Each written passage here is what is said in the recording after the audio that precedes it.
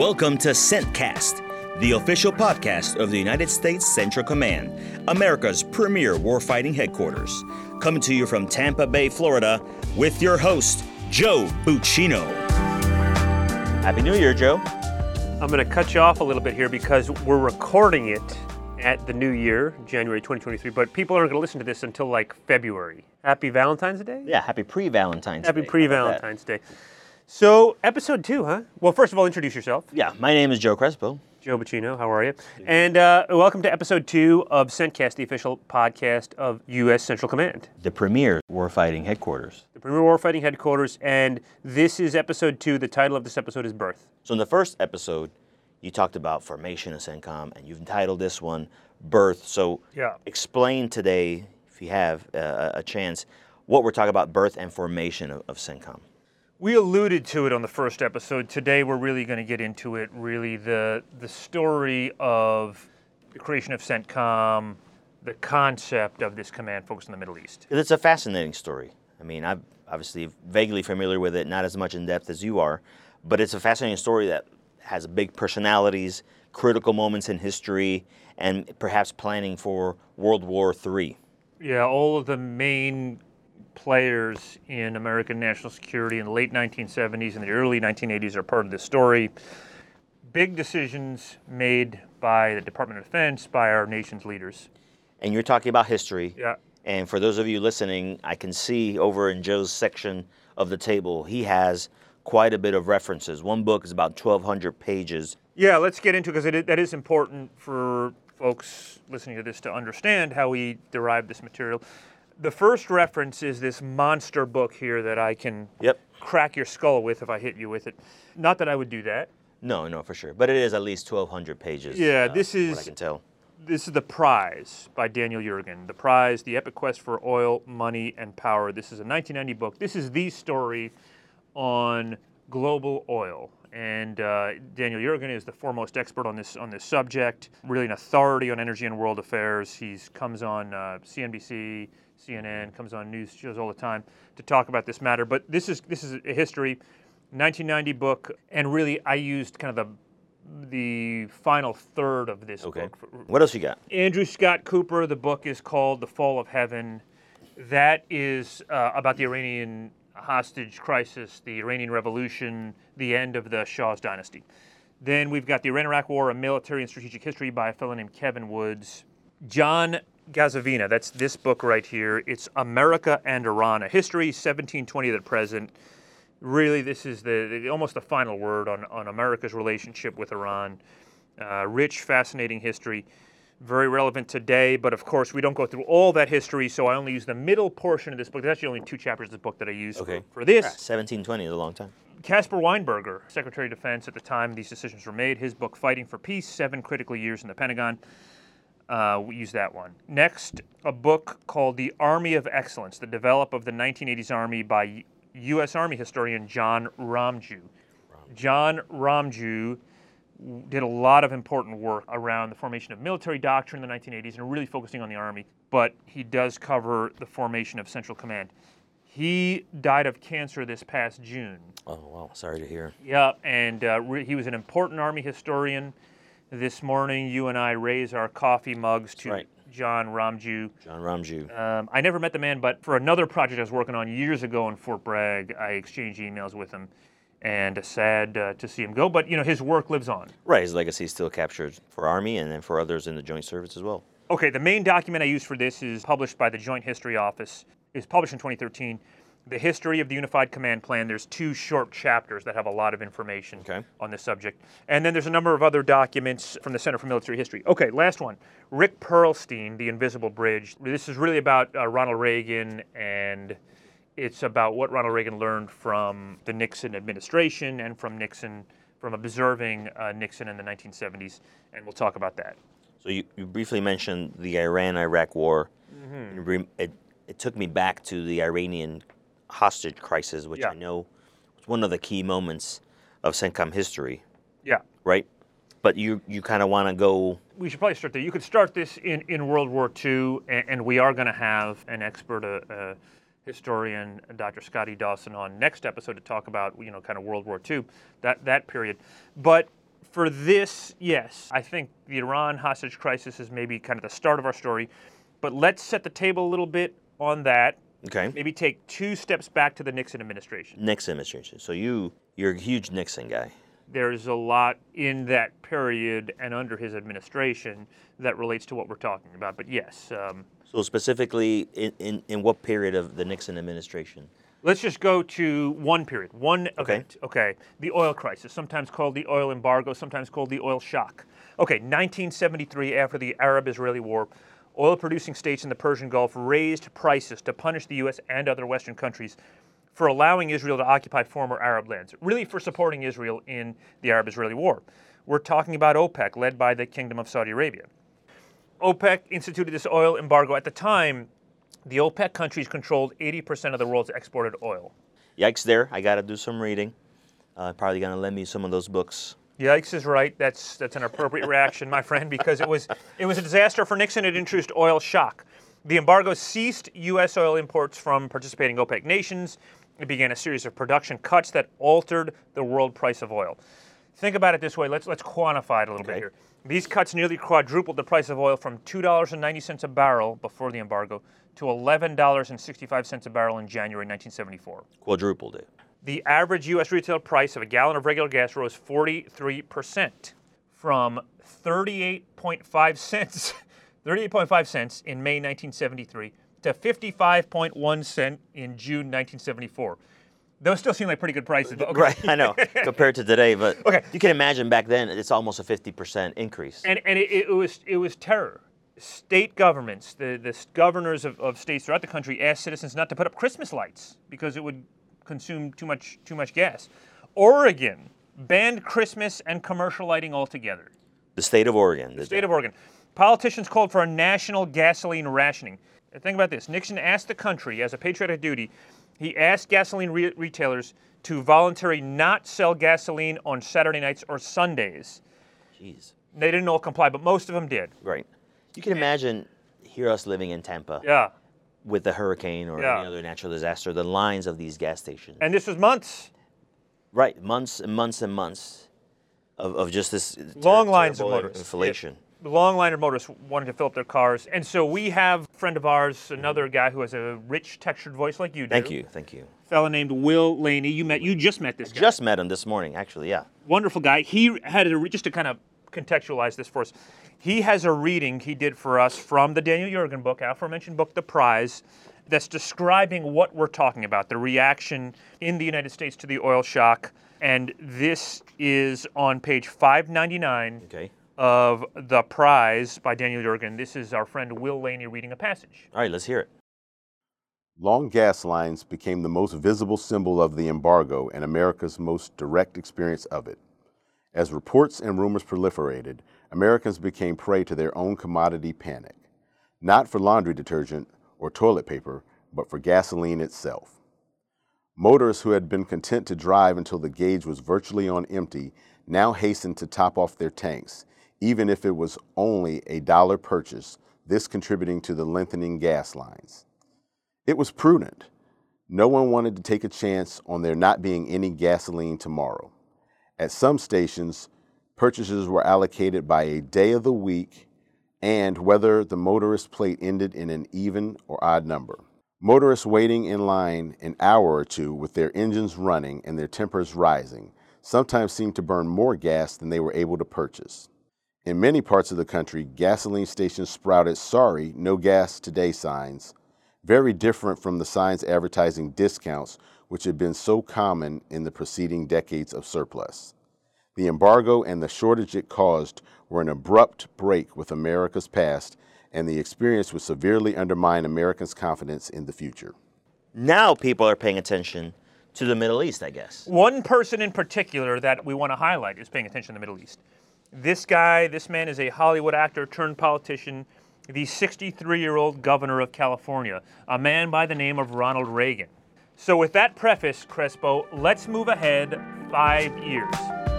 You are listening to CENTCAST, the official podcast of the United States Central Command, America's premier warfighting headquarters, from Tampa, Florida.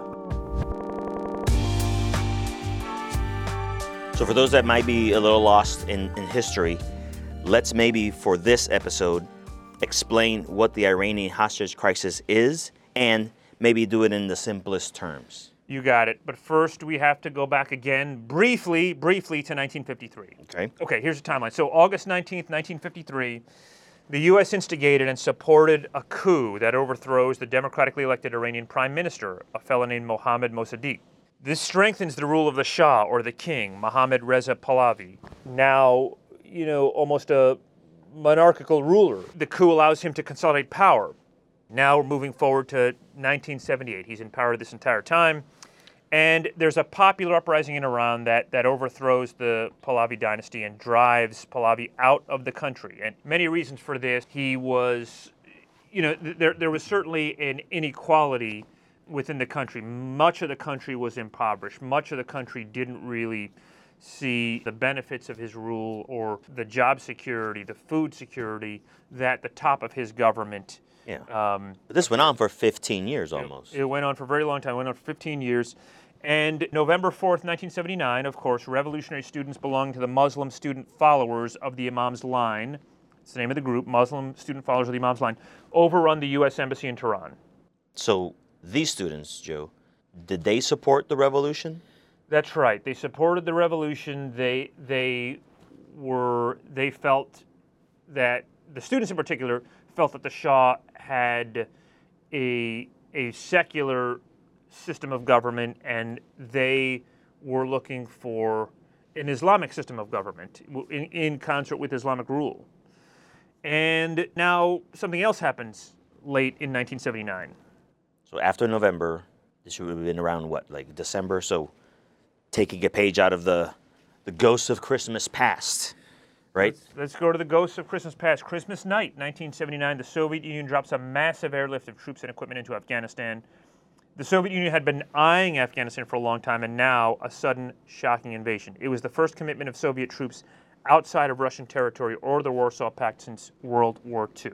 How did this lead into what's known as the Carter Doctrine? Well, why don't we just read what the Carter Doctrine is? Okay. So State of the Union address on January 23rd, 1980, President Carter announces this new way of thinking about the Middle East and about foreign policy.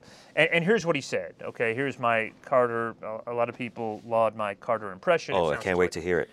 An attempt by any outside forces to gain control of the Persian Gulf will be regarded as an assault on the vital interests of the United States of America, and such an assault will be repelled by any means necessary, including military force. We are improving our capability to deploy U.S. military forces rapidly to distant areas.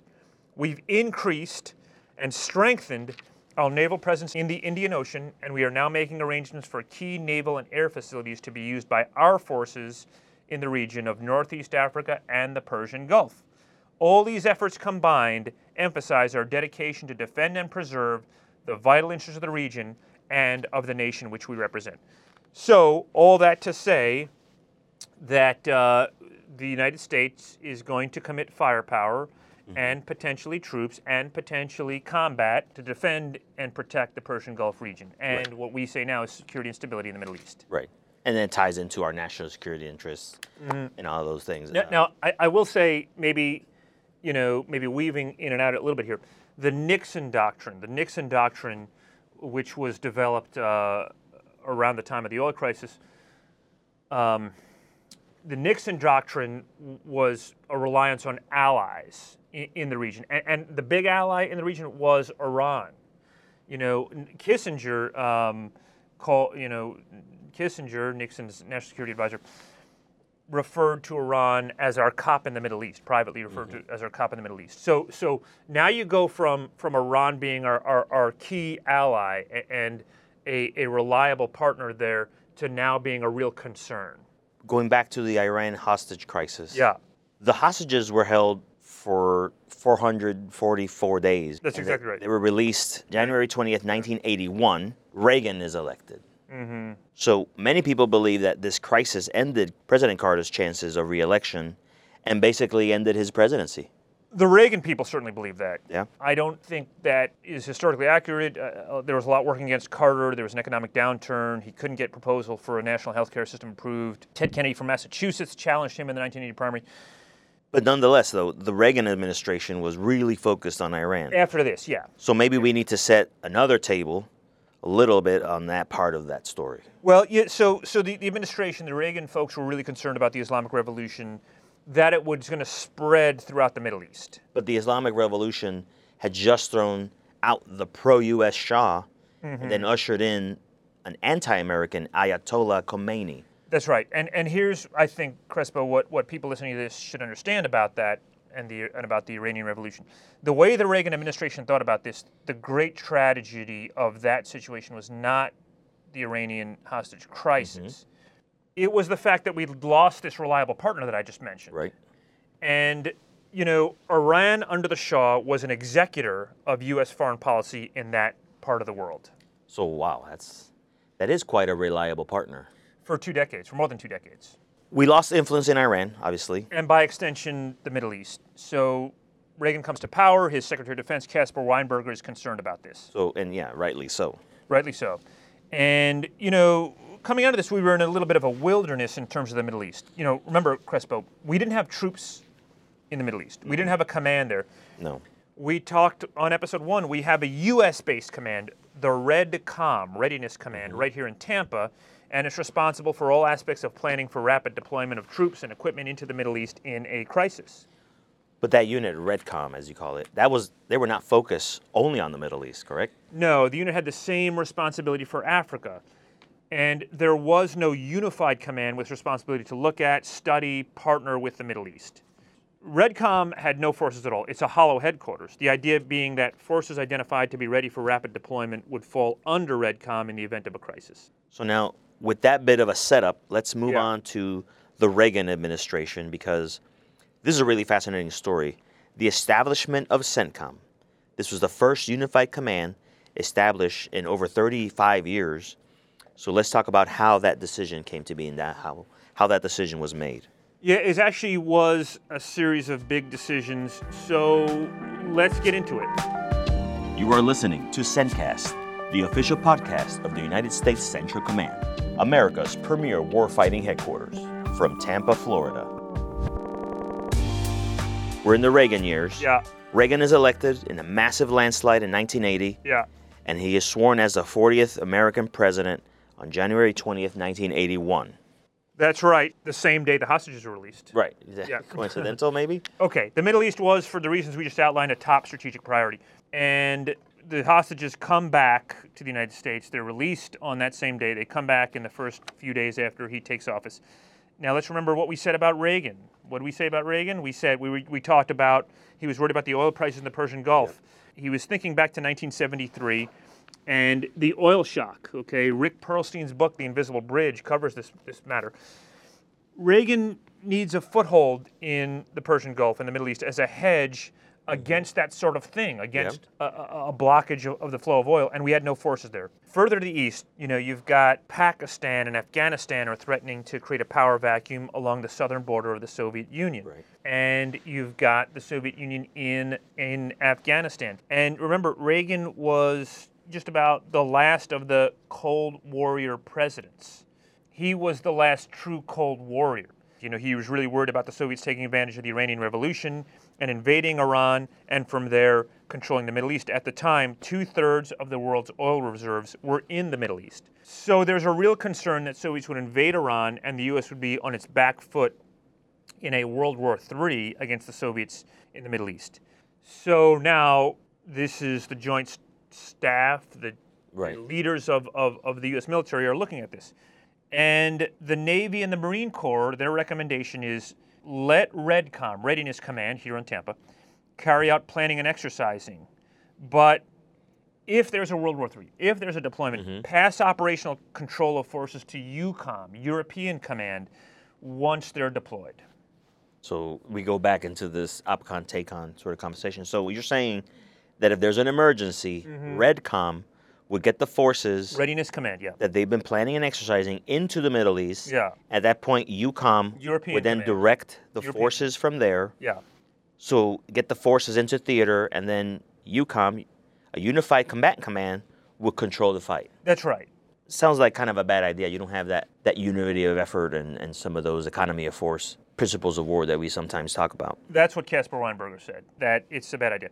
And that's not going to get it done. Well, I think Caspar Weinberger's other concern was you don't have a command that's looking at the Middle East all the time, like we are here, like this building is that you and I are in right now, that's looking at it all the time and thinking about these problems, thinking about threats, deployment. It's like, okay, you're going to pick up the ball and run with it once we get forces in there. So January 9th, 1981, the end of the Carter administration, Reagan is president-elect. He's not in office yet.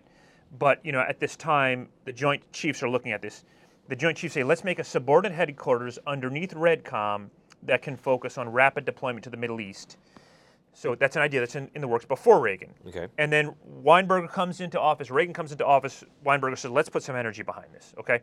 March 1981, so the first few months, really the first few weeks of the Reagan administration, the Rapid Deployment Joint Task Force, RDJTF, is officially activated. It's on the first day, 1st of March 1980, and it's based here at MacDill Air Force Base under the U.S. Readiness Command. Its first commander was a fellow named General P.X. Kelly, and here's his own words. There's a quote from him. It's the first time that I know of that we have ever attempted to establish in peacetime a full four-service joint headquarters. This is the only group in this country whose current full-time activities focused on joint and combined combat operations for limited contingency operation. So the aim of the RDJTF was really that of deterrence against a possible Soviet or a Soviet proxy invasion in the Middle East, or conflict among the states of the area, some kind of subversion or insurrection within the states, like the Islamic Revolution in Iran, and thereby helping maintain regional stability and the Gulf oil flow westward. So in the event of a Soviet invasion of Iran, RDJTF was to deploy air, sea, and ground forces to deter or at least delay progress, right? Now, Weinberger's not even satisfied with that. He's not satisfied with that. He argues the Soviet actions in Afghanistan must be answered boldly by creation of a single unified command for all of the Middle East. The Joint Chiefs demurred. They said, look, all these little commands, RDJTF, Readiness Command, and European Command can share their responsibility. And Weinberger, he wasn't having it. On April 24th, 1981, the Secretary of Defense, Caspar Weinberger, he instructs the Joint Chiefs of Staff to submit a plan for transformation of the RJTF, Rapid Deployment Joint Task Force, to a separate unified command focused on the Middle East within 3 to 5 years. And then April 1981, he said, we're doing it this way. Right. We're not doing it your way, we're doing it this way. And he gave him a timeline, 3 to 5 years. He gave him a timeline. We should say, in retrospect, Weinberger and the Pentagon overstated the threat of the Soviet Union at that time. I mean, the Soviet Union was bogged down in Afghanistan. It would have been very hard to some sort of World War III in Iran. Limited capability, older equipment, power projection was limited. Okay, all those things had that little caveat. Okay, the Joint Chiefs of Staff, they respond very quickly. This is how quickly. I told you, April 24th, 1981, he instructs the Joint Chiefs of Staff. They submit an interim response on May 18th, 1981. This response assumes that the predominantly Muslim nations of Southwest Asia are going to oppose the sudden assignment of their region to a powerful new U.S. military organization. So they support the gradual establishment of a unified command over a period of a year and a half. Okay. Now, that's still incredibly Pretty rapid. quick, yeah. So it's agreed. From the summer of 1981 to New Year's Day 1983, RJTF would evolve to a unified combatant command on MacDill Air Force Base in Tampa. There were 3 stages to this evolution, just like there are 3 phases to this podcast we're recording right now. But for this discussion, they don't really matter, I don't think, Crespo. Bottom line is it would take 18 months to make this happen. Weinberger's happy. Reagan was happy. You're happy. Yeah, all the services are happy. All the services are happy. Army, Navy, Air Force, Marine Corps. They were to establish component headquarters on MacDill Air Force Base as well. At that time, what was the area of responsibility for this new command? After much back and forth, it was 19 countries. Why don't you read them to us? Because you have them right in front of you. Read them to us in alphabetical order. All right, here we go. Bahrain, Djibouti, Egypt, Eritrea, Ethiopia, Iran, Iraq, Jordan, Kenya, Kuwait, Lebanon, Oman, Pakistan, Qatar, Saudi Arabia, Somalia, Sudan, Syria, and the UAE. That's a lot. Well, it's kind of the same sizes that we have now, but obviously different countries in there with the weaving in of African countries. Yeah, and we're almost done. We're almost done with this podcast. Bear with us. But one maybe point that needs to be ironed out at the time. Alexander Haig. Alexander Haig is a fascinating figure in American history. He was Kissinger's deputy, the National Security Council. He was Richard Nixon's final chief of staff. He survives Watergate, and he gives this very well-known press conference after Ronald Reagan is shot on March 30th, 1981, where he says, "I'm in charge." And actually it wasn't clear that he was in charge, but he basically seemed to appoint himself as the president while Reagan was in the hospital. Okay, but we're not worried about that right now. Alexander Haig, he's a retired four-star general. He really wanted Israel part of CENTCOM, and he did get Weinberger on board for that. But the Joint Chiefs, their view was, look, including Israel would complicate this new command's ability to build relations with the Arab nations. And keep in mind, the war plans for a Soviet invasion of Iran relied heavily on the Gulf Arab nations for basing and overflight. We needed them because we didn't have troops in the region. So that was a pragmatical decision, and Yeah. it remained that way all the way until September of 2021. Now, Israel is part of CENTCOM. Final, just a couple of components in our timeline here. November 12, 1982, they named the future unified command the United States Central Command, U.S. CENTCOM, and its commander, U.S. CINC-CENT, U.S. Commander-in-Chief Central. Yep. On November 19th, 1982, a command center for U.S. CINC-CENT begins operations at MacDill Air Force Base. And on December 2nd, 1982, the President formally approved the establishment of U.S. CENTCOM effective 1 January 1983. So 40 years to the day almost. Yeah. So we've covered a lot of ground. We covered a lot of ground. We hopefully, we covered, a very rich period, and we kind of hit the highlights and hopefully maybe contextualize some of this for the listener. Absolutely. So I can't wait. Now that we've laid the ground for the history and the establishment of CENTCOM, where does the story take us from there? Can't wait to hear about it. Can't wait to hear about it. And next episode, episode 3, we're actually going to go back in time to World War II, because the American national security apparatus was looking at the Middle East and concerned about the Middle East for a very long time, and that started in World War II. Can't wait to hear it. Thanks for having me again.